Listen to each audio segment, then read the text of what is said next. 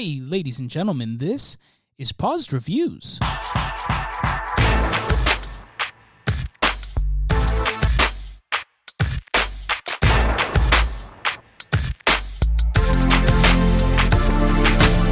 Hey, welcome back, one and all, to another episode of the Pause Reviews podcast. As always, I'm your host, Frank, joined by my trusty co-host, Tim. Welcome, Tim. Yeah, thank you. All right, round two of using the new gear. Let's see if it works out. You sound gorgeous to me, like even better than last week. Listen, Tim, I'll never get tired of hearing you say that. I'm blown away right now because last week I was like, now it sounds really good. Yeah, I think we're getting there. Yeah. We're really starting to get that professional sound. Good quality, consistent. Last week was a little bit, like I said, like being at the eye doctor when you're like, how about now? And it's like, one was a little bit better than two, but three maybe was worse than two. And I think we've got it figured out. I think it's good.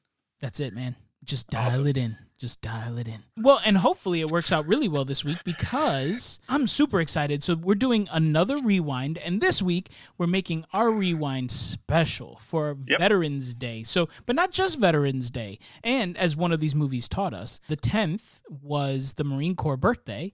And November 11th is Veterans Day. So we're doing a Veterans Day special, and we're going to be talking about 3 war movies. We'll call them military movies.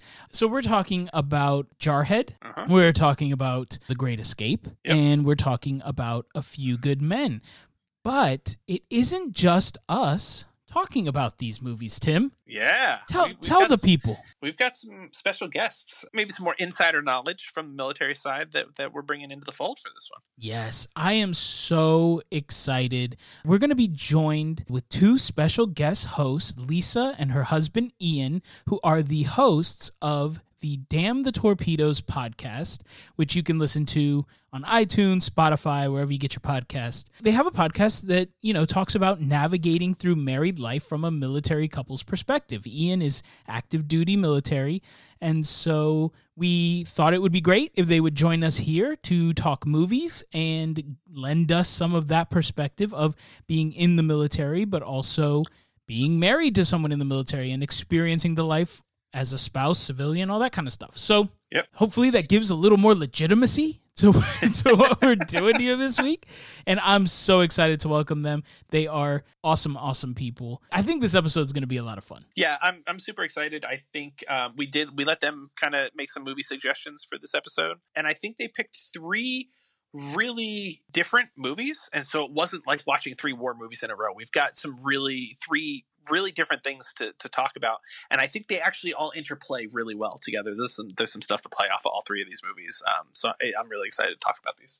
Yep, I agree. So without further ado, let's get them in here. And by in here, I mean in the Zoom meeting, because we are socially distanced because we're responsible adult human beings who understand the importance of protecting our fellow humans. Yep. So with that, let's bring them in, and please join us in welcoming our guest co-hosts, Lisa and Ian. Thank you so much for joining us this week. We are thrilled to have you. We're thrilled to be here. Thanks for having us. Absolutely. Why don't you guys tell us a little bit about you and your podcast? What's it about? And just whatever. Just tell us whatever. Tell us whatever you want the people to hear. We love each other so much that we started a podcast to talk about our relationship and what it's like to be a military couple. I enjoy listening to podcasts, and I was out there looking for a military spouse podcast. And when I couldn't find one that included the active duty service members' perspective, I thought it would be a great idea for Ian and I to kind of put our thoughts on record and just know that there are other families out there in our position who are probably having the same types of conversations as we are. So we talk a lot about relationships, marriage, kids, family, careers, deployments, moving. And I think it's something that any family and any relationship can relate to. So it's not just for military families and military couples. That's 100% what I realized when I was listening to it, and my wife listens to it now. And we totally bought in because you're absolutely right. I think some people may see the military perspective bit, and that for me just added flavor. Like, I totally related to what you guys are talking about, and I think it absolutely would speak to anybody in a relationship. Where can people get it? Damn the Torpedoes podcast. So we are available anywhere where you can find your podcast and where you listen to podcasts. And we are on Instagram at Damn the Torpedoes __ podcast, and on Facebook as well. And you can also find us at Damn the Torpedoes podcast .buzzsprout.com. Awesome. Well, definitely recommend it. So go check them out, subscribe, share it, all that good stuff. Yeah, thank you. So let's jump into some of these movies. Like I said, we watched Jarhead, we watched The Great Escape, and we watched A Few Good Men. Let's start with Jarhead. Rated R from 2005. It's based on Anthony Swofford's memoir of the same name, which is also Jake Gyllenhaal's character. That's who he's portraying. I don't know. Initial thoughts, I guess, out the bat, what did you guys think, Lisa and Ian? Had you guys seen Jarhead before, and what were your thoughts on it? So I deployed to Kuwait in support of Operation Iraqi Freedom in 2003. And the first time I saw Jarhead, so Jarhead came out 2005? Correct. Yeah, 2005. So I first saw the movie in 2006 or so, I think, and I had a little trouble with it. So it was filmed in the Imperial Desert in California, or Imperial Valley, but I thought it was legit. Like, I thought it was on set in Saudi Arabia or Kuwait. It's the most realistic movie about a wartime deployment to Iraq and the Iraqi area, not Afghanistan, but Iraq, that I've ever seen. It captures the boredom, the tension, the frustrations, the philosophical frustrations with military service. It's kind of slow moving, and it's not what a lot of people expect or want in a war movie. Because, you want dead bad guys in a war movie, right? You want to punch a Nazi in the face. Yeah. And that's not what modern military service is all about. So I hadn't seen Jarhead before we watched it for this show, but I had known a little bit about it because Ian has talked about it before. So I went into it understanding what it was about, but also understanding that this was a place that was special to Ian. I kind of went in, feeling, okay, I know what this is going to be about.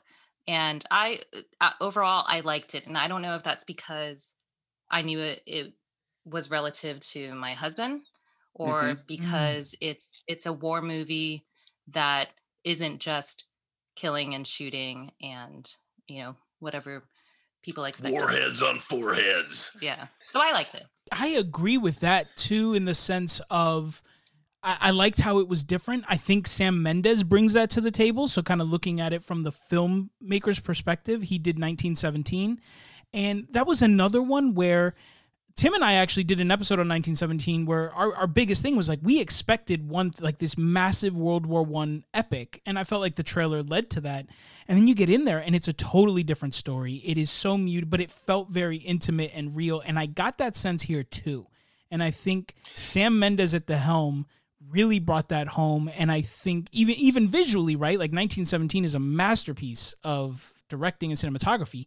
But here, I got to a point watching this movie where I was like, I need to put on sunglasses. Like, I felt like I had been standing in the desert with that washed out scene forever. Like, it was exhausting to my eyes to watch it, which, having never really experienced that, it made it feel very real to me. Yeah, it's really, for all those points, I think it definitely, framed in that 1917 kind of conversation, definitely feels like that same type of story. Very personal. Not what I was expecting going into it. I think, like 1917, I was thinking, all right, we're going to bust some heads. And, when they finally get deployed, they leave without ever having fired a shot in battle, right? Like, there's that whole closing scene where they're just like, well, let's just shoot in the air because we haven't gotten to do this yet. So it was completely different than what I was expecting going into it, for sure. I agree with that completely. Now, this is something, you said that this was a really realistic portrayal, which that is sort of my biggest question for you guys about this movie in particular, because I feel like, I don't know, Tim and I were talking a little bit offline about this as well, right? I feel like there's two ends of a spectrum when you're looking at war movies, military movies, and the depictions of soldiers in them, right? I feel like when you have your traditional World War IIs, and especially the older films, like we're going to talk about Great Escape, it's this idealized, romanticized depiction of war, of the soldier, guys who went and did this duty. Like, they're all your grandpa, right? Like, they went and stopped their lives to go do this thing they had to go do, but with the full intention of coming back and functioning in the world. But I feel like with, like Hurt Locker and this one and some of the other more modern ones, it is people who chose to go into the service, but it really takes its toll. They cannot re-assimilate. They can't, they just can't function in our real world. And I kind of struggle with that. I mean, I live in Stafford. My family's military. Marines live all around me. I'm just like a stone's throw from Quantico. And I know many of them, and they're fully well-adjusted, normal human beings. Yes, there's some that sort of fit that mold, I guess, that stereotype that you would expect. But I felt like every single person that I saw in this movie was this stereotypical Marine. And I just didn't know, how accurate is that? I think it's very accurate. I think it's spot on. Even looking at so I'm not in the Marines, I'm in the Navy, but I'm in an engineering unit that follows the Marines around. So a lot of times we dress like Marines and we make Marine camps and we talk like Marines. We're just fatter. And and we have longer hair, but you still have the same personality types in every unit. And Lisa and I talked about this a little bit. Like, there's the nerdy guy with the glasses that he cooks his sausages and it sets the flares on fire. Yeah. There's a guy that looked physically like that in my unit. And it's the same guy, and he didn't set the flares on fire because we didn't have flares. But if we did, he'd have set them on fire. So he loved the sausage. Yeah, you have the asshole that taunts the locals or the help. There's like, America's number one because we're number one. And you have the people that are like, I'm just here for the college money. And you have people that are like, I got lost on the way to college. You have the same kind of personalities. The portrayal is very accurate. Yeah, I agree with you, Frank, because I had the same questions. And I've never served in the military, but I came from a military family as well. And so when Ian and I were watching this movie, I stopped it at some point and I said, did you really serve with guys like this? Like, when you were deployed, were there really guys in your unit that acted like this? And he was like, oh yeah. 100%. All the way down to the guy that in the end, it's inferred that he committed suicide, right? The corporal that got released. And even Jake Gyllenhaal's character is like, how messed up is this? All I want is out. All he wants is in. And what does he have to, he was running away from his past to come into the Marine Corps and make something of himself. Yeah. And the Marine Corps takes that back. Because you lied to get here, then you're out. You're not the one that we want. And we lose an average of 22 veterans a day to suicide. So, Frank, back to your point of the guys that that are normal, well, those are the survivors. Those are the ones that can assimilate, that haven't gone too far from some mental point of no return. Because the ones that haven't have erased themselves. Yeah. That's so wild. And I think, what's awesome about your perspective and what's interesting about mine, watching this movie critically, right, as just a movie, I struggled to find the differences in each of the characters. To me, on first watch, they all felt like the same person. But just hearing uniform. Right, but just yeah, but to hear you talk about each of the characters and immediately pick up on their differences, subtle or otherwise, is fascinating to me, because as soon as you started talking about it, I was like, he's absolutely right. The kid who sets the camp on fire is totally different from the dude who I always think is Flea when he's in a movie from the Red Hot Chili Peppers. Oh my gosh, I did too. I know, and he's not, and it drives me crazy. Like, just be Flea or don't be Flea. Like, it's nuts. But you know what I'm saying? But like, to me, they all almost registered as on that same plane, and it's. So I'm so glad you guys are here, because I totally see the movie completely differently now.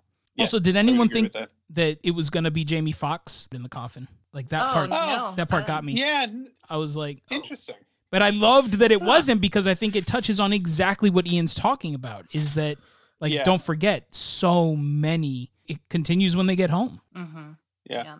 So right now I work at the Walter Reed National Military Medical Center, Wounded Warriors. There's also a traumatic brain injury center there, and they deal with a lot of this, that They say scars aren't always visible, right? There's a lot Mm-hmm. of, especially in the last 20 years in Iraq and Afghanistan, we see a lot more of that. Because back in the day, Vietnam, we saw a lot of it, but we chose to ignore it, right? And you see the scars. Even in Jarhead, you got that old Marine veteran that jumps on the bus. He's like, hey, can I sit here and be thanked for what I did 20 years ago? Like you guys are being thanked now? Because they got spat on when they came back. Yeah. Right. And Jake Gyllenhaal's character also talks about it. When their mind goes, they have nobody to talk to. They didn't have, that was a solid scene. Yeah.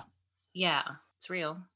So I think my other question, I guess this all kind of ties in together. Again, looking at it now critically, which feels inappropriate as how we really gotten into some real meat here. But in terms of it functioning as a movie, I did struggle a bit with the fact that it felt a little disjointed to me. Like, I understand that the point is more, it's the human story, it's that human struggle, and I totally got that. But in terms of taking me from Act 1 to Act 3 in a way that I could sort of tie in and follow, there wasn't a lot I felt like I could relate to, and it just felt like I never really understood at any given time what we were focusing on, right? Like at first we're sort of in the training scenes, and I'm like, all right, so this is kind of the Full Metal Jacket thing, and it's going to be, yes, this is super hard. I get it. Like, here we go. Like, fine, I can accept this. I understand what we're doing, but what are we heading towards? Like, what's the end game of this? And then we take this stroll down like this really intense focus on this infidelity thing. And so I guess offering that up too is like, is this really what is on? Like, they just spent so much time in this movie on this one theme and then drop it and shift immediately to like this operation that kind of doesn't really, I never understood where I was in the movie. And I really struggled because I felt like I couldn't dive in both feet and like really get invested in any one thing before they yanked me out and started telling me a totally different story. I don't know. How did you guys feel about that? And I guess, is it such a big deal that we had to like spend this random 45 minutes on everyone jazzing each other about how their girlfriends and wives are guaranteed to be cheating on them? Super awkward to ask the married couple. I mean, I think I'm just going to frame the idea in, again, looking at 1917, which we talked about being, like that one shot, right? Like it was just kind of there. It was complete story, right? We followed it from the beginning to the end, straight through. Like no action was left out of the movie. We saw everything that took place in almost real time, right? For him to get from the line to the front to deliver this message. So viewing it that way, I see exactly what you're talking about. It's very episodic and very obvious that it comes from a memoir. It's like, I'm going to hit you with the highlights, right? And those transitions are quick and they are abrupt. And I think in the framework that we've already set, having to actually live that then makes it even that much more jarring, right? So if it's jarring for you as watching it and being like, I'm completely disjointed watching this, how disjointed are you living it, right? I can't, like, it almost maybe feels like in a microcosm. And maybe that's what they're trying to achieve. It just, I felt like, I don't know, I totally can see how this works incredibly well as a memoir and as a book, and how this style kind of can take you through that as a reader. In terms of a visual media, though, I felt like it almost did the story a disservice because I was so jarred by the abruptness of the storytelling that I couldn't really settle into the actual message. And now, we're having this conversation and it's kind of becoming clear, but it's, I feel like it's kind of a shame that can maybe get things lost in translation. I don't know. What did you guys think? And again, my question just being like, I felt like we spent a lot of time on his fear and watching this whole infidelity thing play out. And I was just kind of like, is that what this movie is about? And then all of a sudden it wasn't anymore. And it just felt like a lot of setups and awkward payoffs.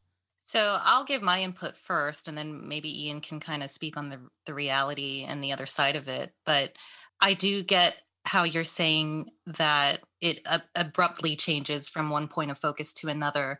And I wondered if that was because that's kind of how it is on deployment. Like when you're bored and you're sitting around, you're just thinking about your girl back home.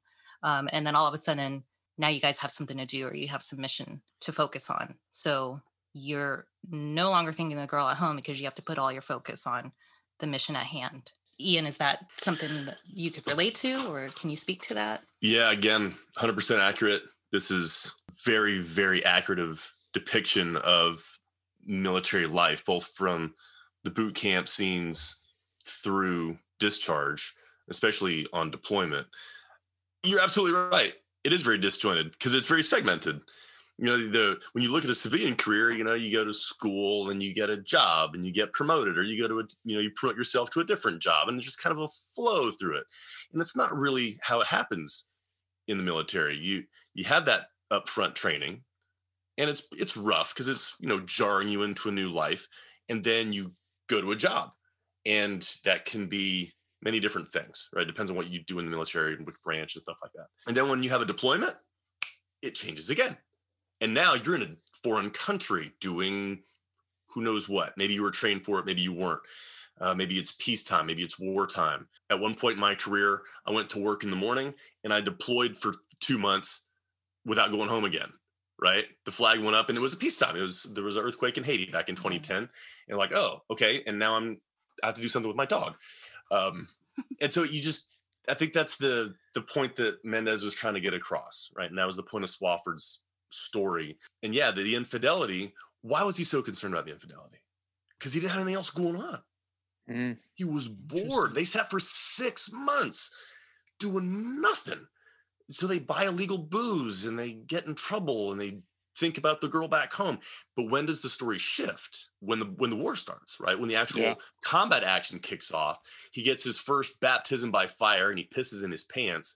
And from then on, it's violence, and it's the threat of violence, and there's dead bodies, and there's oil rigs on fire, and bits of insanity, and really high stress. And once all that's over, they start going like, oh yeah, I had a girlfriend once. That doesn't matter anymore. I have other things on my mind. I loved that part. Honestly, the third act of this movie is where I was in, because that's where I could really start to understand all the things that they've idealized and then versus the reality of the situation. And then the final scene, where they call in the airstrike instead of letting them do that. Like, I think that is masterful. And the best part is at the end where he goes and knocks on the girlfriend's door, right? And we kind of see that exchange very quickly. And it sort of puts a bow on that too. And he seems... It's fine. It doesn't, exactly like you're saying, you get that sense of all the stuff that mattered really doesn't matter. And I thought that was really interesting. I think for me, just looking at it, again, from a critical perspective, I hope that people can stick with this one and get to that point. I hope people listening to this watch this with that different lens out the gate, because I feel like, my initial sort of thoughts and review on this movie are a total disservice to the movie after this conversation, because for me, I couldn't get past that just as a movie watcher, right? I couldn't get past that disjointed approach. I couldn't understand it, because I'm looking for that through line and what brings me in as a viewer. And I think maybe, it just wasn't enough for me in that moment. That's totally legitimate. I mean, there's nothing wrong with that. Oh, for sure. I mean, like when you're producing a movie, you have to have a target audience, and you have to also say, this is not my target audience. I'm totally with you. If you haven't experienced it, this movie probably kind of sucked. I mean, if you're looking for, Warheads on Foreheads, Black Hawk Down, Sands of Iwo Jima, this ain't that movie. So I would say, I think this would be a good movie for the significant other to watch too. I would agree with that completely. It gives that understanding of what your person is going through. Exactly, because the girl back at home, she doesn't see what's going on deployment day to day. Back then when internet and social media weren't as readily available, you got a letter every month or so maybe. And her life is going on back home. But this movie, I think, presents a good picture of what their day-to-day is like when they're bored or when there's stuff going on.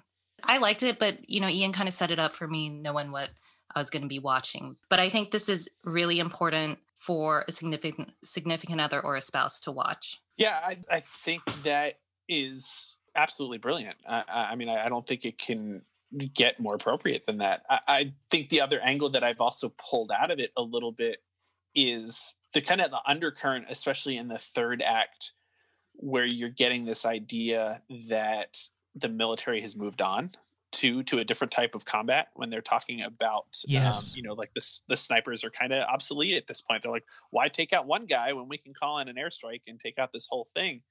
So that idea too of building that frustration and adding on to that, all that time they spent waiting and all that boredom, and they're finally getting to do what they're trained to do.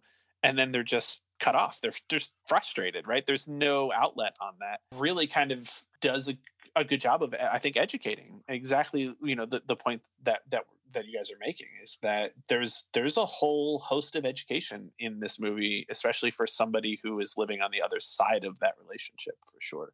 Yeah, in the end, you can't help but make the comparisons to, Full Metal Jacket, that kind of stuff. I felt like that was also a disjointed story. That's two movies in one, right? I hated the boot camp scene as a direct rip-off of Full Metal Jacket. They use the same lines. Ian, I'm so glad you said it. It drove me crazy. And then the whole time I'm just like, what? Like Jamie Foxx, Lee Ermey, dude.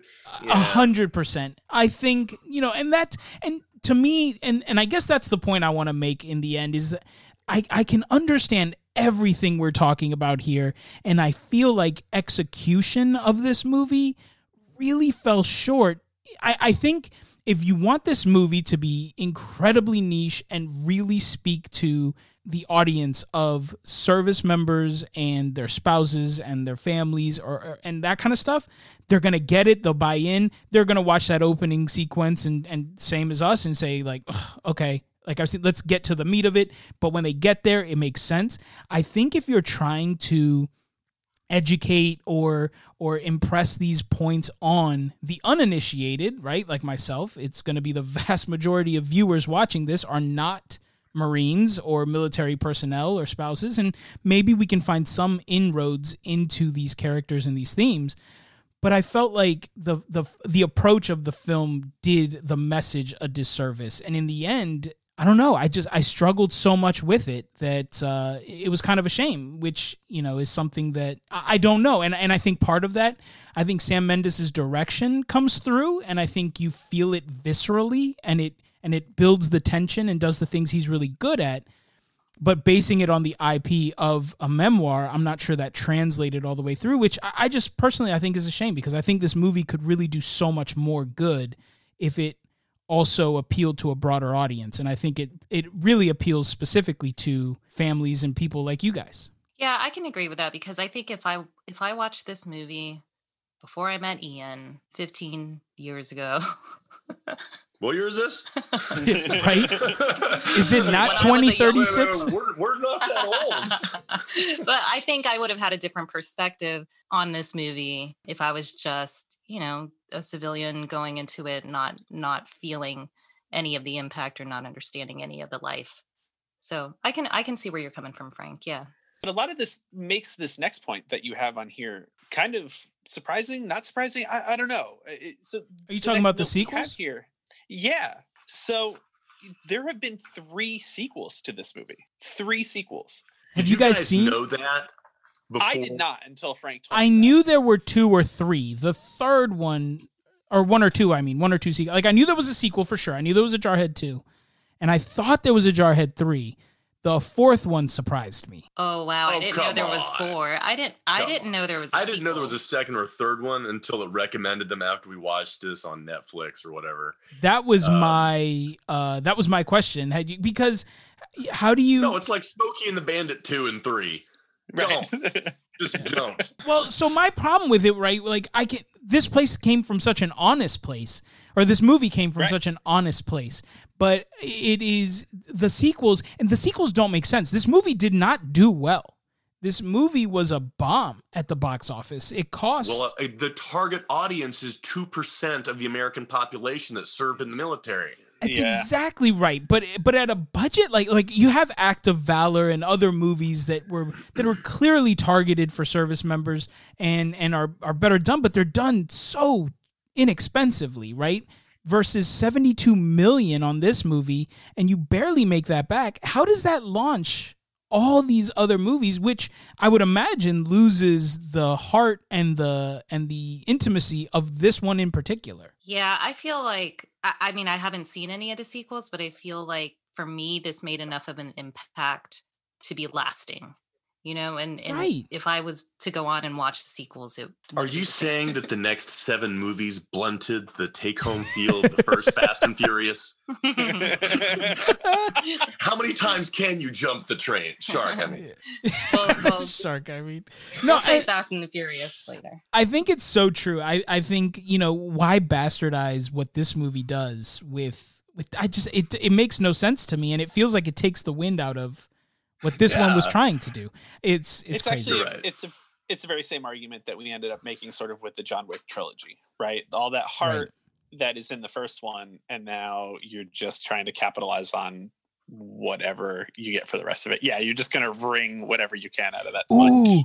what if at the end of this one, the Allstate guy called in a John Wick, and instead of like bombing the tower, John Wick just fell from the sky and annihilated everybody? Now that's you naps to the camera like, are you in good hands? That's what you would expect from Safe Drivers, same 40%. oh, what if he That's how they're did it? making their money. It's Allstate placement at the end of the movie. Well played. Well played. He said it. Yeah. He said it. Oh, I have one more question before we move on from Jarhead. What is a Jody? Oh, come on, man. Jody's the guy back home. I asked him the same question, so that is a fair question. I was like, is Jody an acronym for Jody Or is not an something. acronym. Jody is the term for the guy back home that slimes in there to comfort your significant other? grieving is the wrong word, but yeah, your girl back home that's missing you, and you're out there serving your country. Jody's That like, is a "Ah, forget him." that is a slimy name. Like it makes my skin crawl. Have you guys ever known a Jody? Not personally, like Yes. in my periphery, but I have not. I Any didn't Jody know that he I've was a ever Jody. known. Yeah, so Frank lives in Stafford, Jody Town. I can neither confirm or no, but I did my Who's deploying this month? I'm gonna go get me a new girlfriend. oh, that's rough. I'm just down here for the cheap housing, man. Because every time they get deployed, they just rent me their beautiful house. That's right. I know. I'm a house Jody, yo. All right, so let's go around. We like to do a quick rating. We do a scale of 10. So why don't we starting with you guys, and then we'll jump to Tim, and I can bring it home. Out of 10, what would you guys give this movie? And to be fair, we haven't really ever established metrics for Nope. this rating. It's just whatever Wait, you're no, feeling tell at the me. time. Listen, Okay. I do have a very detailed chart, but we never use it. So from my point of view, this was my favorite of the 3. I will say that. Oh, wow. Yeah, and I was surprised of that myself. But I would give this an 8 or a 9, more towards a 9 for me. If a director's or any artist's goal is to elicit emotion and connection with their audience, they achieved it with me. Like I said, the first time I saw this movie, I had a gut reaction. Like I had to take a moment, seeing it on the big screen in the theater, and remembering the months that I spent in the desert. And it was same kind of thing. Didn't see much combat action, just boredom, and kind of for real. So with me, same, about a 9. Tim, what about you? I think I'm sitting 6 or 7. And I definitely get the visceral reactions, and I can absolutely appreciate how having a closer experience to that experience would absolutely up that for me, no question. I think I get hamstrung a little bit on the movie critical aspects of it, and without having that experience, finding it hard to relate to the characters, personally. does kind of notch that down for me. But as I said, I can absolutely respect where you guys would come from with that for sure, 100%.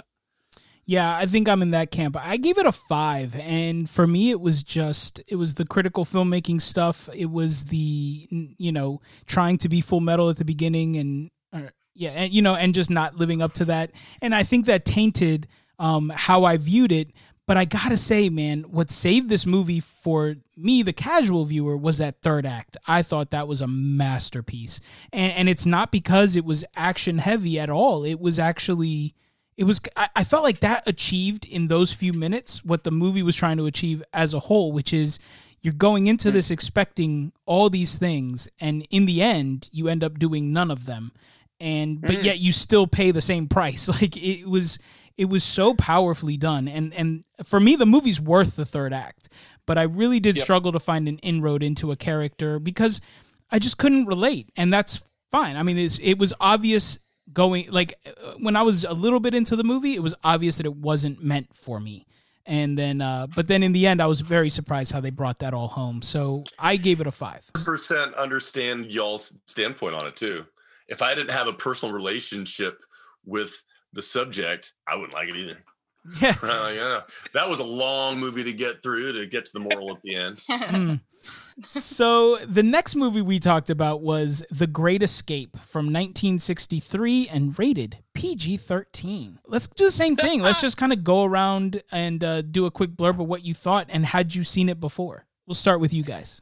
I had seen it before. I mean, a huge Steve McQueen fan. Boom.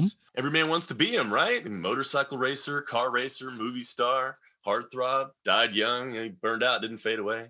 I remember liking the movie a lot. I mean, it's a classic war movie, and it's the American GIs fighting the Nazis and being smarmy and cool. And man, James Garner's sweater, like, wow, get that thing. And why? It looks really warm there. Right. So I hadn't seen the movie in a long time. It was good to watch it through new eyes, and I had a different feeling about it watching it this time. And I'm sure we'll get there as we go through it. But yes, it was entertainment, but not terribly accurate.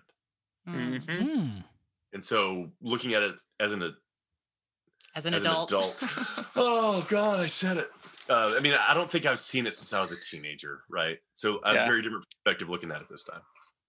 So I have not seen it. I knew it was a classic. I did not know what it was about going into it, but I was pleasantly surprised. I will say that I was entertained by it. I was kind of dreading the fact that it was a 3-hour movie, but it didn't feel like it to me watching it.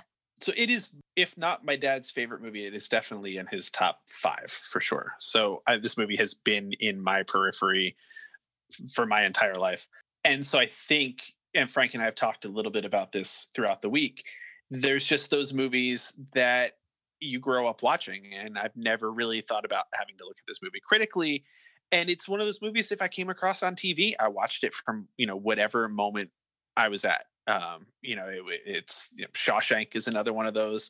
I was comparing this movie to Escape from Alcatraz, the Clint Eastwood movie. I mean, there's just those movies that my dad watched and I watched with him, and I will still continue to watch these movies. I'm not sure I've ever actually sat and watched it from beginning to end, but I've definitely felt like I've seen this movie in its entirety. So watching it from beginning to end was a little more interesting, and watching it critically definitely exposes some issues with the story. I kind of started thinking of this as a 1963 version of The Expendables, where you're kind of like, let's pack as many current big stars into this movie. Let's all give them a little bit something important to do, but then we kind of get lost in the mud. We got to give these guys good screen time, and then things get lost. I still like it for what it is, but it is for what it is. Yeah, I think that's spot on. I had never seen it, and it was simply because I felt like I didn't need to. I felt like I knew exactly what this movie was, and I was right for the most part. There were some surprises. I was surprised a bit by the ending, by Steve McQueen's ending. It's not what I thought was going to happen, but I don't think that was enough to make me be like, I can't believe I've never seen it. I don't think though, does that mean what I'm saying is that this is a bad movie? Absolutely not. It is exactly what you would expect it to be. It is a classic on par with anything else from this era. And I think it delivers its notes for what it is. I think it's insanely long for absolutely no reason. There's so much fat in this. Like, there's so much dead space. What the scene that comes to mind for me in particular is Don Pleasance's character, Blythe. And when we meet him the first time, James Gardner comes in. They start talking about hunting, and he's like, oh, I used to hunt. Oh, I don't hunt. I bird watch. Oh, you bird watch? Yes, birds. Look at this bird, and I draw them. Oh, you draw? I love to draw. And this. Oh, and what about birds again? And who are you? Oh, I get stuff. I'm James Gardner. Oh, that's great. And we watch this conversation and this back and forth for like 45 minutes, all to get to, I'm the forger. And it's like, you could have said that an hour ago, and we could have moved on. And additionally, to the point of like, you know, we were made to understand that all these people know each other for the most part. They've been in the same POW camps. They've escaped together. They all know. It's like, we spend the first 20 minutes. Where's Jack? Where's our tunnel guy? Where's our this guy? And they find each other. So I felt like they could have just quickly introduced the characters and then gotten into the meat of this movie. But all that being said, I think it is what it is. I'm not sure I would watch it again, but I would certainly, if it's on, check it out. Like, I would watch, like Tim was saying, I would watch from wherever it is and then carry through, and I wouldn't be mad at it. Yeah, I think it's definitely worth a once through. You know, it's a classic. Yeah. You got to watch from beginning to end at least once. I'm glad that I did. I wouldn't do it again either. The other thing that I did appreciate about it was something different, right? And it wasn't just Americans versus Nazis. This is a mix of allied forces who are all like come together for this purpose. And you're not really experiencing the war in the traditional way, so it tells the story from another perspective. I thought that was interesting. But the one thing that did confuse me is I've always known this to be like the Steve McQueen, like the quintessential Steve McQueen movie.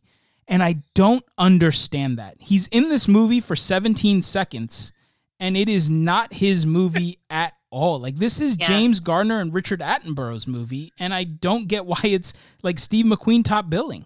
Yeah, I was confused about that as well, because I was going into this thinking, yeah, I'm going to get me some Steve McQueen action on screen. What am I going to see here? And then like halfway through the movie, I turned to Ian. I'm like, the hell? I thought this was a Steve McQueen movie. Nope. But, Do you want to know why? I do. Yeah. To sell tickets. So I was just talking Here's about a new this with trivia him. question. Total number of Americans in the actual camp. 3. 0. Was there 3? Okay, they were latecomers though. No. The Great So there Escape- was Steve McQueen. Wait, are we talking about the characters? Not in the movie. I'm talking about the actual camp. Oh! It's based on a true story. Gotcha. Yeah. So 100% Allied, mostly British, but like the at the end of the story, there are 3 total escapees. You know, there's the 2 guys who went down the river and the 1 guy that went over to Spain with the French resistance. That's true. Their nationalities were Norwegian and Dutch. See, I totally understand why you make some of the characters American, right? Because, you know, this is an American movie. But yeah, Tim and I were talking about this, and I was like, it's obvious that Steve McQueen is in it for the billing, but at the same time, you can still say he's in it without making it his. James Gardner at the time could carry a movie almost just as well. I mean, Richard Attenborough's the real star, and I don't think he's known here at the time. He's obviously a big deal. Not until Jurassic Park. Correct. And Mr. Jurassic Park clause. But, you know, I guess I was really confused. Like, I felt like James Gardner could have carried it. This is him at his peak. And I don't know. I don't get it. I will say James Gardner gave me some feels, but not nearly as many as Charles Bronson. That man. Oh, yes. Boy. I was surprised by that. I didn't realize Charles Bronson was going to be in this. Right until he spoke. Yeah, right. I couldn't believe how good looking he was. That was because I only know Death Wish Charles Bronson. Right? Right. Yes. Right. Yes. Yep. Anyway. Yeah. I mean, ultimately, I think one of the things that really struck me watching it now, you know, I think, Ian, you said with fresh eyes is, you know, as a kid, I was like, oh, I want them to get away. I want them to escape the Nazis. And that's not their deal. They're not really escaping to escape. They're their whole idea was escaping just to mess stuff up. And that really did kind of change my feeling about it. And I think as a kid, I was always sad. It's like, the ending of Davy Crockett, he dies at the Alamo, or, something like that. It's like, oh, they 50 of them are shot, and a bunch of them get returned. Only 3 get away. I'm really sad about it. And like, you can still be sad about it, but they really did accomplish their mission in the end, right? Their mission was just to waste these resources. And on the flip side of that, you also, knowing what you've learned in school about Nazis, and just since I've originally seen this movie, like, the Nazis aren't worried about war crimes. Why keep returning these guys to prison camp? Like, why didn't they take this earlier and just be like, oh, you tried to escape once, let's be, these are the same guys that are throwing a whole race of people into concentration camps, and they're not concerned about, returning these people. So it was one of the things where I was just like, I don't quite understand that. And Frank and I talked that out a little bit and balanced that sort of where the commander of this prison camp, and then Werner, the ferret, it's kind of like, we're not really, we're more into the gentlemanly side of war. We're not the Nazi kind of ends of it. So there's all this nuance that schooling and worldliness has taught me that I wasn't quite as aware of when I first watched this movie as a kid. So it was really kind of interesting to kind of come at it with that new set of eyes, for sure. So I'm a massive fan of HBO's Band of Brothers. I watch it probably twice a year. And there's a part, right? They interview the old guys before each episode, and you watch the progression of the war through the eyes of, the men of Easy Company. And there's a moment where Shifty, the real Shifty, is talking to the camera, and he's just saying, we got to a point where we realized that we're not much different, right? He might like to fish, I might like to hunt. I've used this analogy a couple times in past episodes, I think. And the whole point is, he was like, in another life, we could have been good friends. And they realized that not all Nazis are the evil Nazis that we know from school, right? Some were just soldiers. And the ferret is a really good example, where he's like, I was a Boy Scout, and then they bring me into the Hitler Youth, and now I'm here. Like, I didn't want any of this. So I thought one thing the movie did really well was to kind of also try to portray that not all German soldiers were cut from the same cloth. And some of them not even aware of the atrocities going on. And I felt like the commander of this camp sort of depicted that. Ferret definitely depicted that. But when in the hands of those who were, they handled it more in the way that, you would expect him, right? Like, they just took him out. So I don't know. I thought this movie did that really well too, to paint a more diverse picture than what you would come to expect, which is just, ooh, Nazi kill Nazi. Yeah, that's a good point. So as a prior enlisted officer now, I was immediately struck with the fact that this is an officers only POW camp. Is that Not a thing? Just that. We'll come back to that. This particular camp is only for Air Force officers, run by the German Air Force officers. Mm-hmm. So like, you are the elite of the elite. Your country has entrusted you with these new fangled, what are they called? Aircraft. Right. So is my country. Let's just have a little cool camp out in the woods, because you guys are naughty escapee, right? It's so true. What the shit? Are you serious? Wow. And so that was the point that the colonel was trying to make. The commandant of the camp was like, we've made a very nice place for you here. Please no escapee anymore. Right. And I was like, we're kind of honor bound to do that. Yeah. So. And then his response is kind of like, thing from the German standpoint. The British guy, true to his colors, like, yeah, appreciate you making some swank accommodations for us. I'll take some fresh tea when some is delivered. But in the meantime, we have to keep, messing with you, because we got nothing else to do, right? And he's like Shawshank, like, well, I might as well dig a tunnel. No, and he's totally fine. Like, you're so right. So that part was hilarious. So that's the Geneva Conventions, and it's a very Westphalian European thing. They're like, okay, we're going to treat your prisoners well. And you get, 3 hots and a cot, and you get to write letters home and things like that. Asian countries are not part of the Geneva Convention, by the way. So we get into Vietnam and torturing prisoners and things like that. It's a different ball game. It's a very old world European thing to do. Now, do they still have officers only prisoner camps? No. I mean, especially, like modern warfare is against non-state actors, ISIS and Al Qaeda and things like that. They're not signatories to the Geneva Convention either, and so they don't care. Right. Yeah. So if that was the thing, I don't know, but it died with the Nazis. This is definitely what we were talking about, that idealized, romanticized sort of life of a soldier and that experience, which, and I think you're absolutely right. I think it does. If nothing else, it dates it. This is a film of its time and, sort of in line with, the Gone with the Winds and other similar type movies where you watch it and you're just like, what is happening? But, it is what it is. I don't know. Let's go around. I thought for me, like I said at the top, it was what I thought it was. It delivered exactly what I thought it would, which is probably why I had never really sat down to watch it.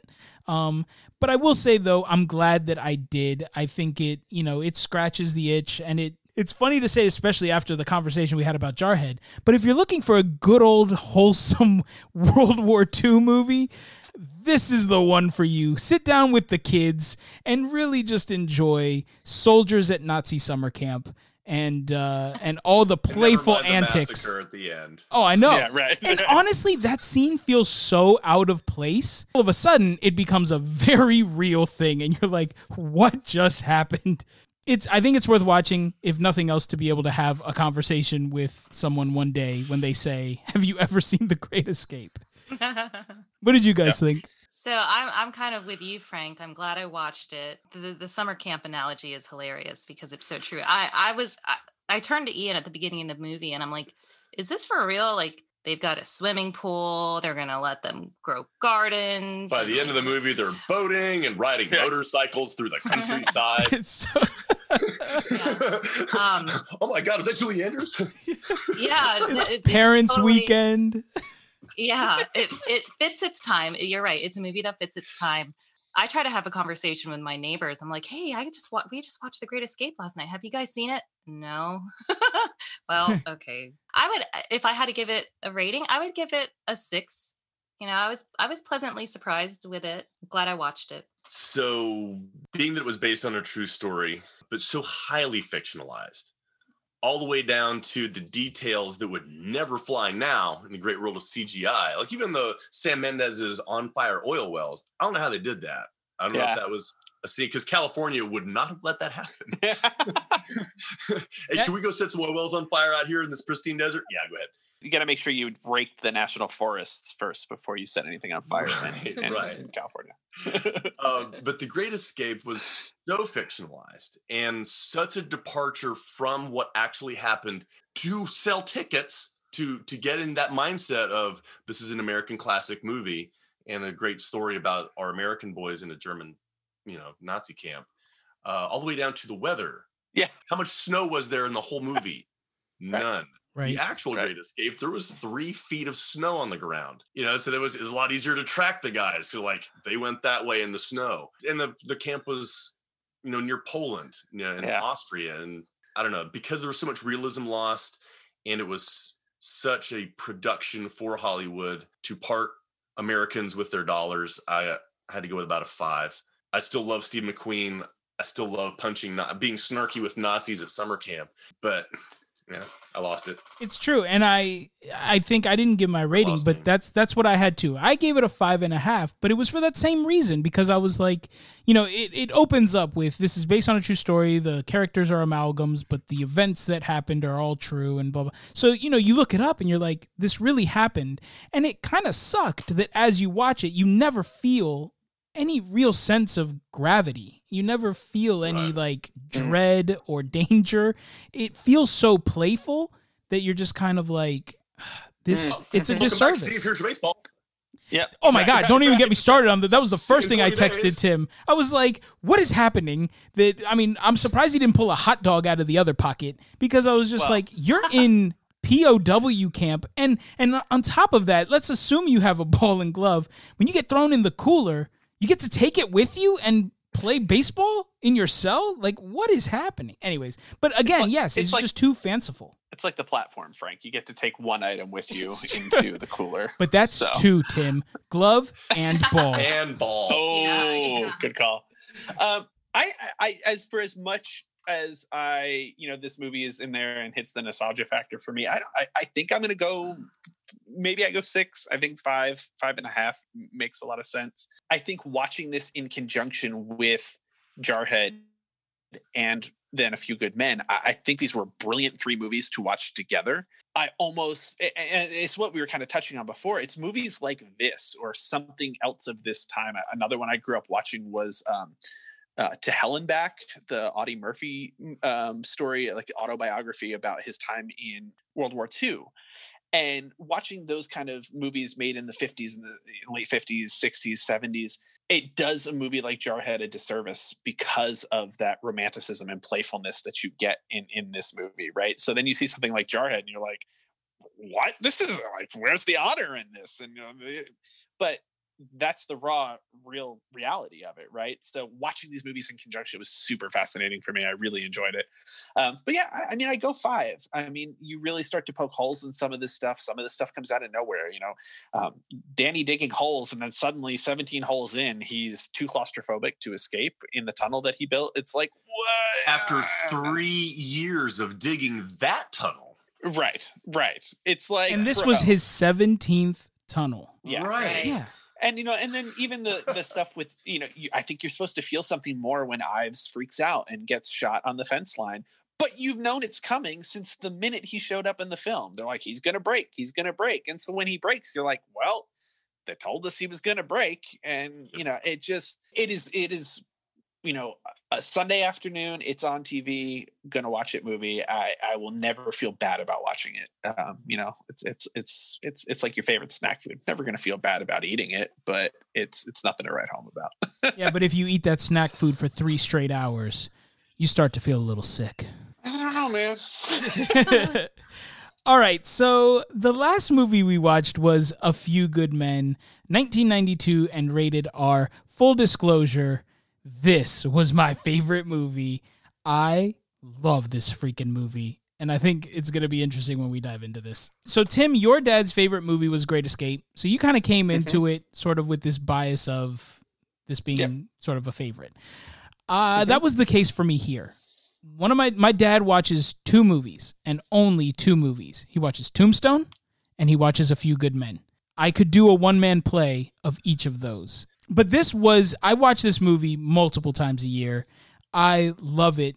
And what's crazy is I'm not a huge Aaron Sorkin fan, but this one feels very different from what his normal stuff is. And I think what's going to be interesting about this conversation is, especially because we've talked about Jarhead and we've talked about Great Escape already, but in my mind, what's funny is that where Jarhead, I found it difficult to accept the characterizations of the soldiers in that movie as accurate, and come to find out it's immensely accurate, I find A Few Good Men to be much more believable as a casual viewer. I was like, I could totally see these people. Like, I buy Jack Nicholson as Colonel Jessup, and I buy Tom Cruise as, as the smooth talking lawyer, and I buy, like, it all sort of makes sense in my brain. But overall, this is one of my all-time favorites, and this is the one where I would watch through multiple times. I cannot wait to find out what everybody else thought about this one. So this is the first time I've seen this movie. What? And yes, first time I've seen it. Did I not tell you that? Okay. You did not, sir. This is the first time I've seen this movie. And lo and behold, I didn't find out until today that my wife has seen this movie 100 times because it was one of her dad's favorite movies. And I was like, well, if I'd known that, I would have watched it with you instead of trying to find, some time on my own. Again, it's completely different. It's a third very different movie in this. I love the theatrical aspect of it. You, as somebody who has been around theater and in theater, studied theater, you see how this was a play. I can see this as a stage play. This is what I would call a living room play, right? This it was all a play take place first. In the courtroom. Yeah, exactly.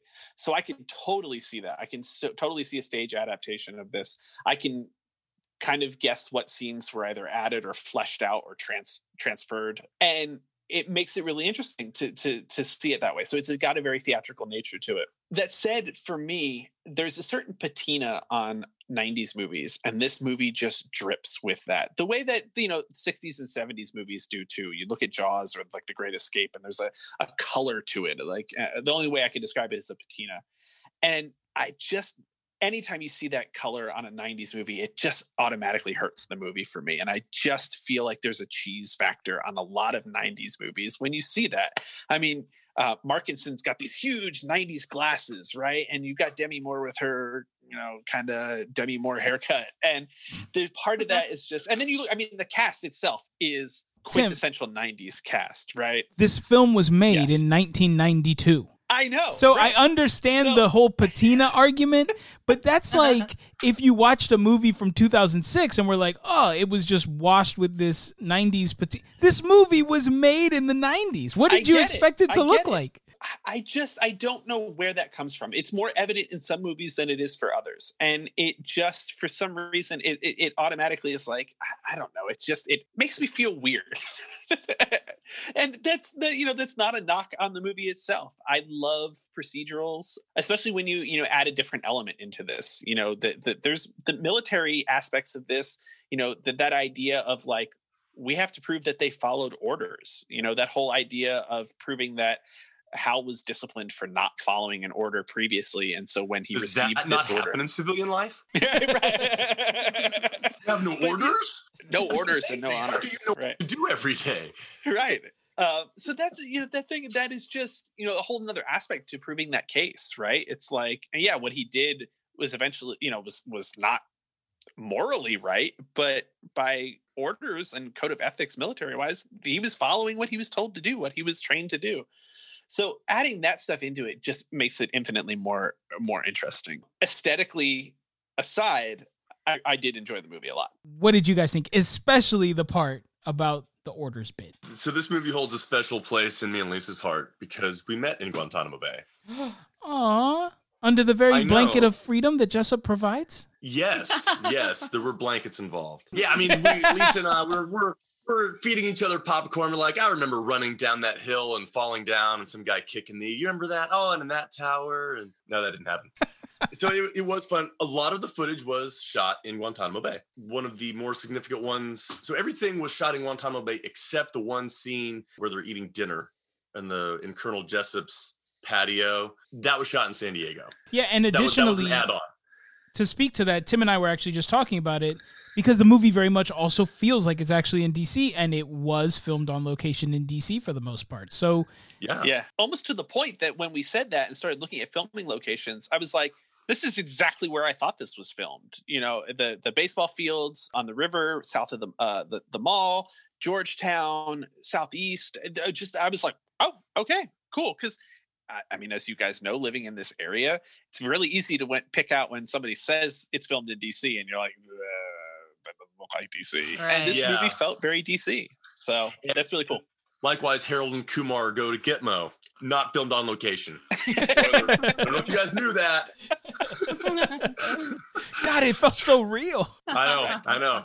Yeah, so again, kind of a quintessential grown-up movie. It was a classic. I enjoyed it. I think it's fairly accurate. It's a little bit of cheese factor, partly because of the 90s, partly because it's made for the big screen. And yeah, so we talked earlier this week about Sorkin being a screenwriter and how he kind of overdoes some of the dialogue. And like, okay, looking at it through that lens, I see where you're coming from in some of his later movies. But overall, it was good. So I thought the movie had a really good pace. It was very engaging, and you are invested in seeing this through the end. But I just couldn't get past the fact of how much Demi Moore dealt with the sexual harassment every time a guy talked to her. Maybe it's because I've just had so much training working for the government for so long. It was cringy. Yeah. That does not fly in today's military. No. Right. Mm. I will say, I had seen this movie when I was younger.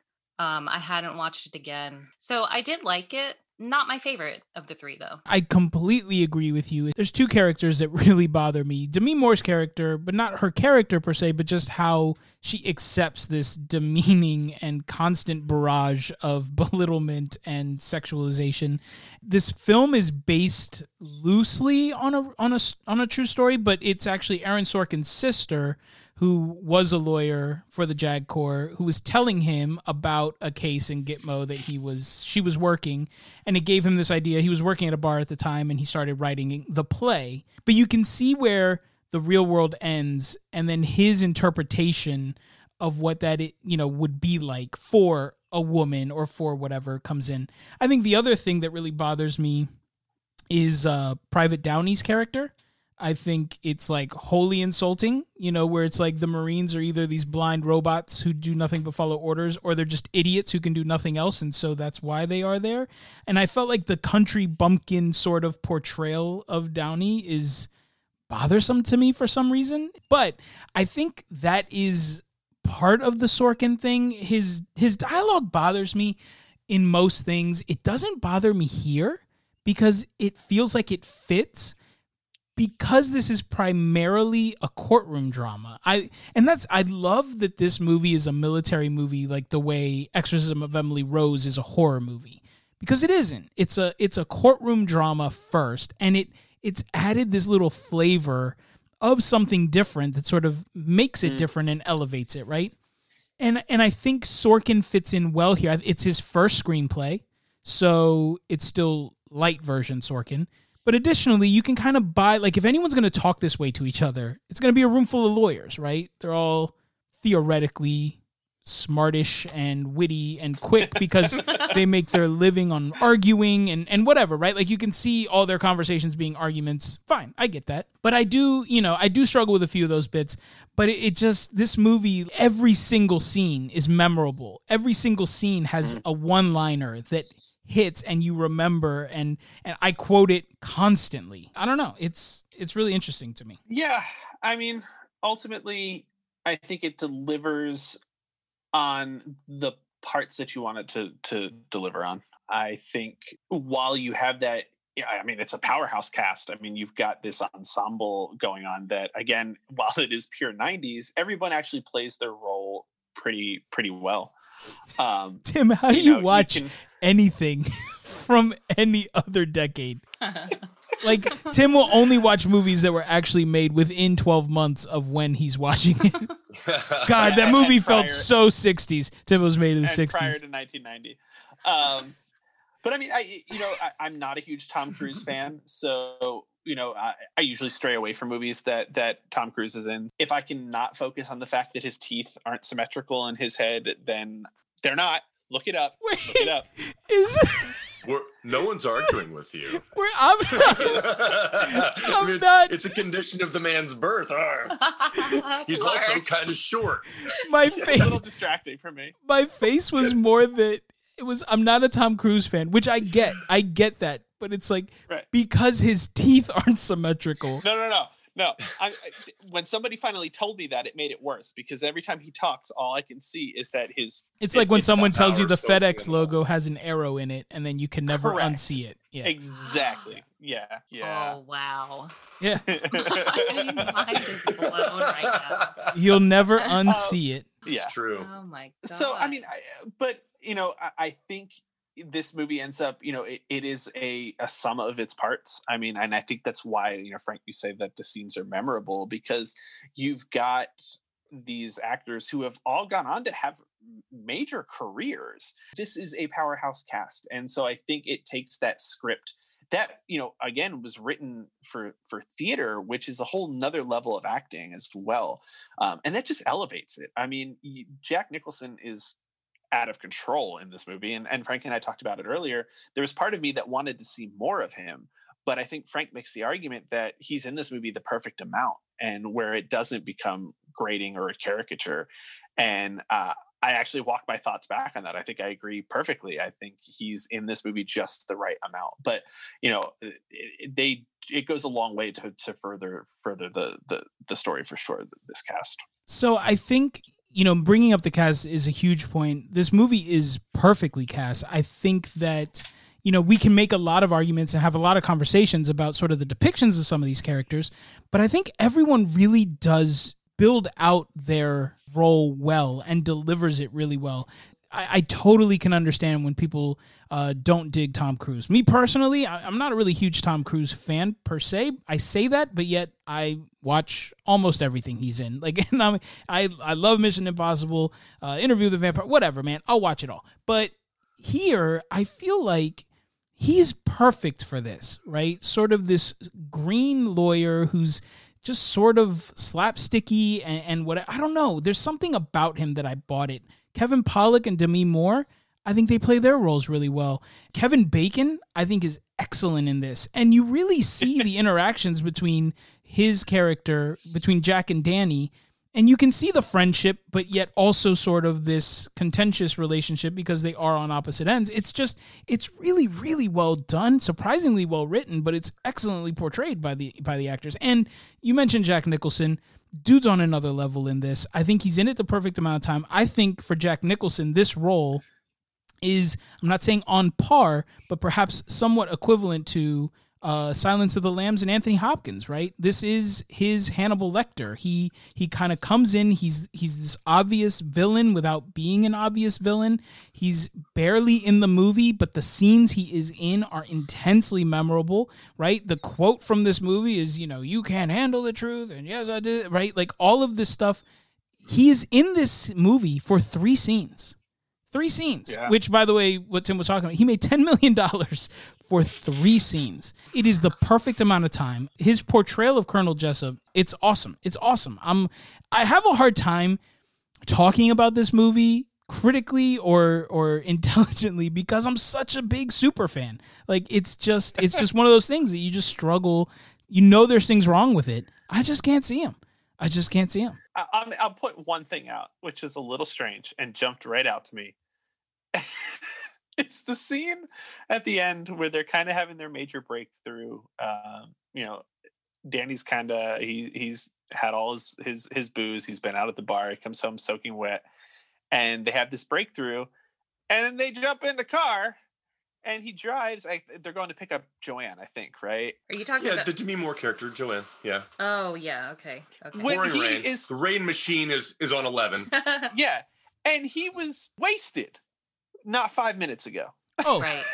That scene bothers me every time. How do you think he got home? He was walking. He was supposedly walking around town, right? He does say that he was out drinking. Yeah. He says he was walking. Yes. Okay. So he says he was walking around. He had been drinking, going for a walk, all this kind of stuff. He comes home. They have the whole big fight. Should we or should we not take the advice of the galactically stupid, right? I mean, that line also really bothers me. I'm telling you, I'll do the one-man play. I'll do it right now. But we also, and so she storms out. She's embarrassed because she just put Downey on the stand and he bombed. And so she leaves. He's wasted face. And then they go after her, and he's clearly driving. And it bothers me so much because not only is he driving, Pollak's riding shotgun, and you could have solved this problem by just having them drive down the street with him as the passenger and shoot it from the other side. And yes. It's such an easy thing, and it feels so lazy. And this is one of those things when you watch a movie, and it's not really important, but it also kind of really is, because it's like, was no one on set saying, was he not wasted 10 seconds ago? And maybe some people, it's been a while. She's still walking in the rain. It's been minutes since she left the house. You know what I mean? Like, how far is the metro? It ain't far. So I don't know. It is if you're in Georgetown.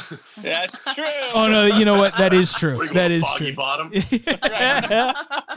So I don't know. That is a troubling scene for sure, and it's just lazy filmmaking. And another thing that would not fly in today's military, you get a DUI, you are in big trouble, especially maybe not the lawyers. I don't know. I don't hear any lawyers getting DUIs. I choose not to lose my case. Right. Oh my gosh.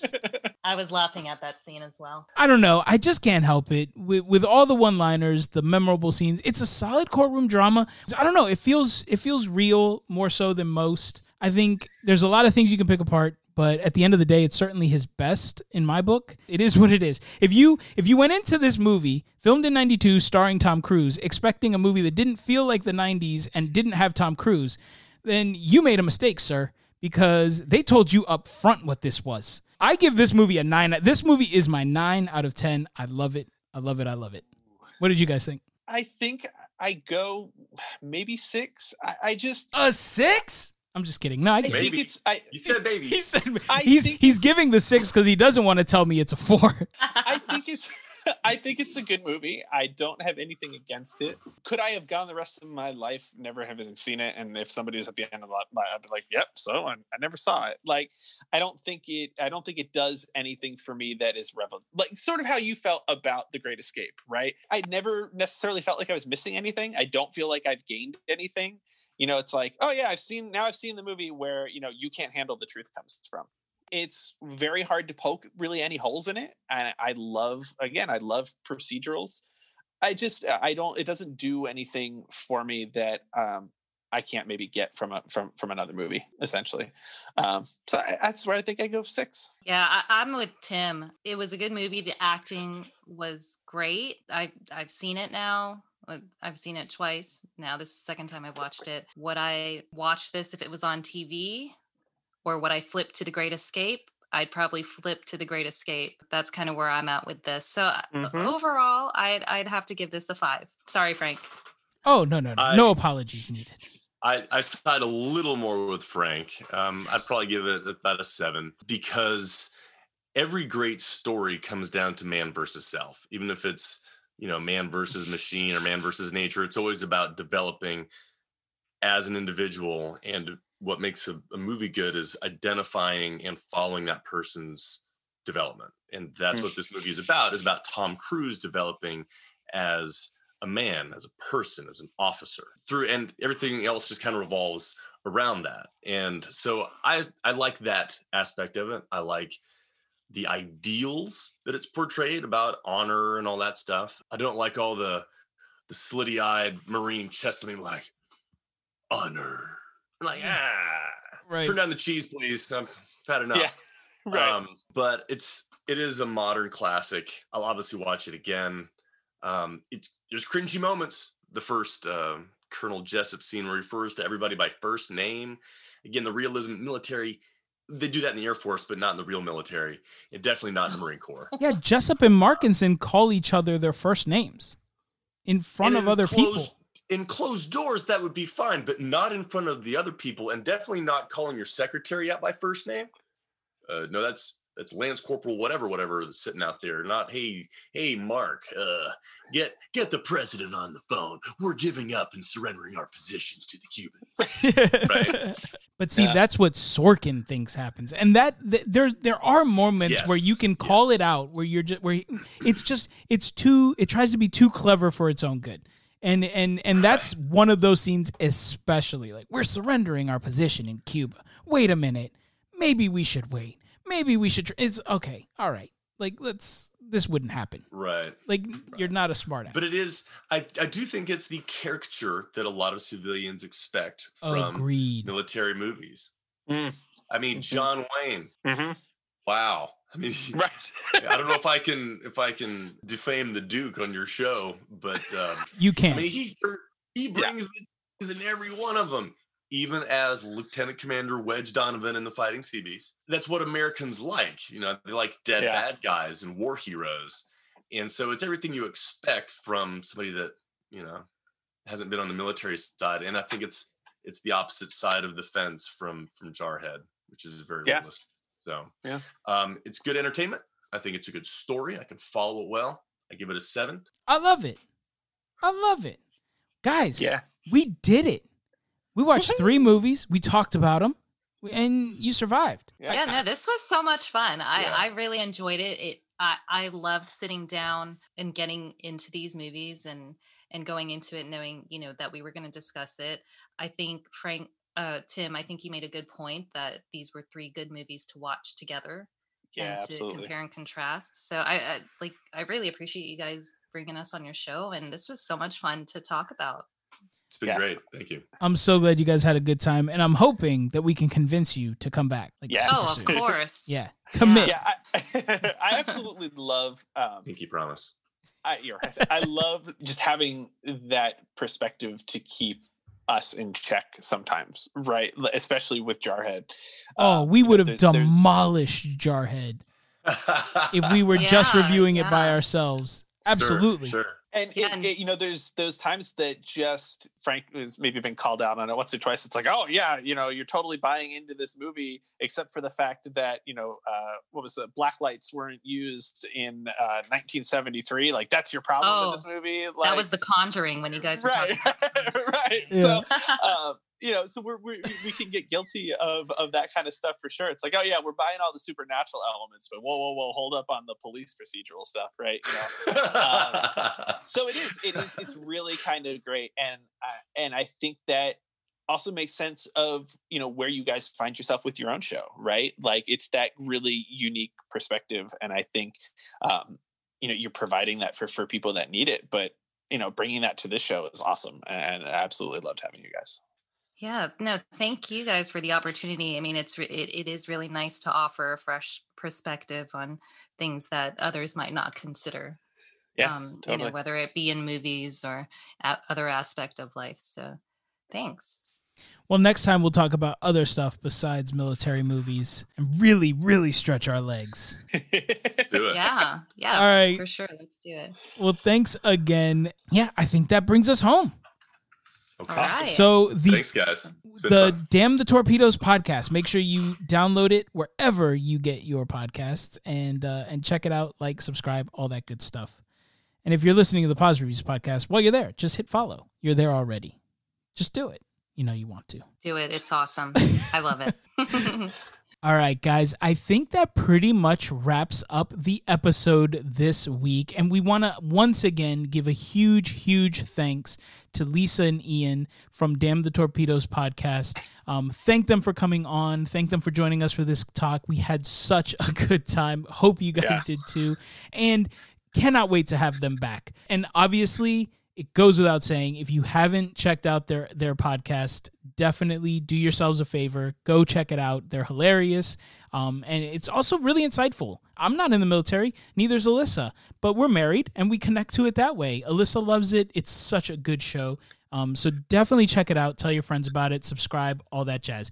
Let's chat a bit about what you guys can expect in the coming weeks. So we will be back next week, as per usual, with our pre-Thanksgiving episode, and we're going to do a deep dive into the movie Dan in Real Life, which I believe you can watch through a TV subscriber. I think you can get it on Xfinity or that kind of stuff. Yay! But if not, give it a rent. It's worth it. Additionally, to let you guys know, we will be on break for Thanksgiving week. There will not be an episode Thursday, Thanksgiving Day, for obvious reasons. We're going to be with family and take some time and enjoy the holiday and hope that you guys can as well. But we'll come back right after that and finish strong with the month of December. We'll take another break for Christmas. Yep. There will be a New Year's episode. And then after that, we're going to go on hiatus, a season 1 break, before launching season 2 the first Thursday of April of 2021. Yep. So we're going to go on break while we're on break, making awesome new content and getting things ready for season 2. So season 2 will start the first Thursday of April and run again through the new year. So every season we're going to do that, April to the end of December. So you guys can start setting your expectations and your calendars. Yeah, we're going to finish strong with some fun Christmas stuff. We got some ideas up our sleeves. We'll see what pans out. And I don't know. I'm excited. I can use a little joy and happiness. And we'll also have a baby, hopefully, at some point in there. So it'd be weird if you didn't. Yeah, that would be a little weird. Yes. This works out really well, actually, for your paternity leave situation. Right.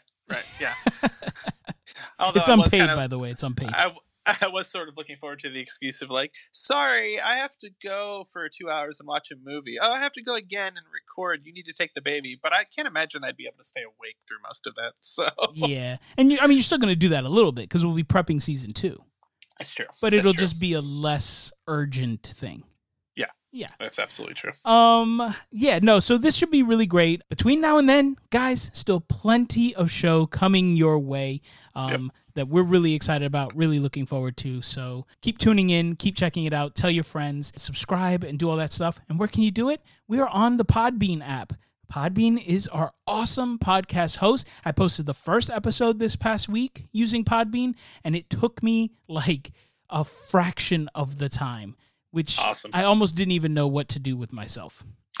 So check out the Podbean app, and our website is all that Podbean stuff now. So if you go to pausereviews.com, it'll take you there. You can find other shows. You can subscribe, do all that stuff. But of course, we're still in all those same other places. Apple Podcasts, Google Podcasts, Spotify, Stitcher, all that jazz. Subscribe wherever you listen. Give us a rating. All that stuff helps. Tell your friends. Just keep listening. We love doing the show. We're so grateful. Also, Instagram at Paused Reviews. And shoot us an email. Why not? pausereviews@gmail.com. However you need to get in touch with us, we're here for you. Is that it? Did I That's cover it. everything? You got it. Yeah. And the Damn the Torpedoes podcast. Check them out. Yep. Other than that, guys, thank you so much for listening. And we will catch you next week with Dan in Real Life. As always, I'm your boy Frank. This is Tim. We'll see you next week. Have a good one. Peace.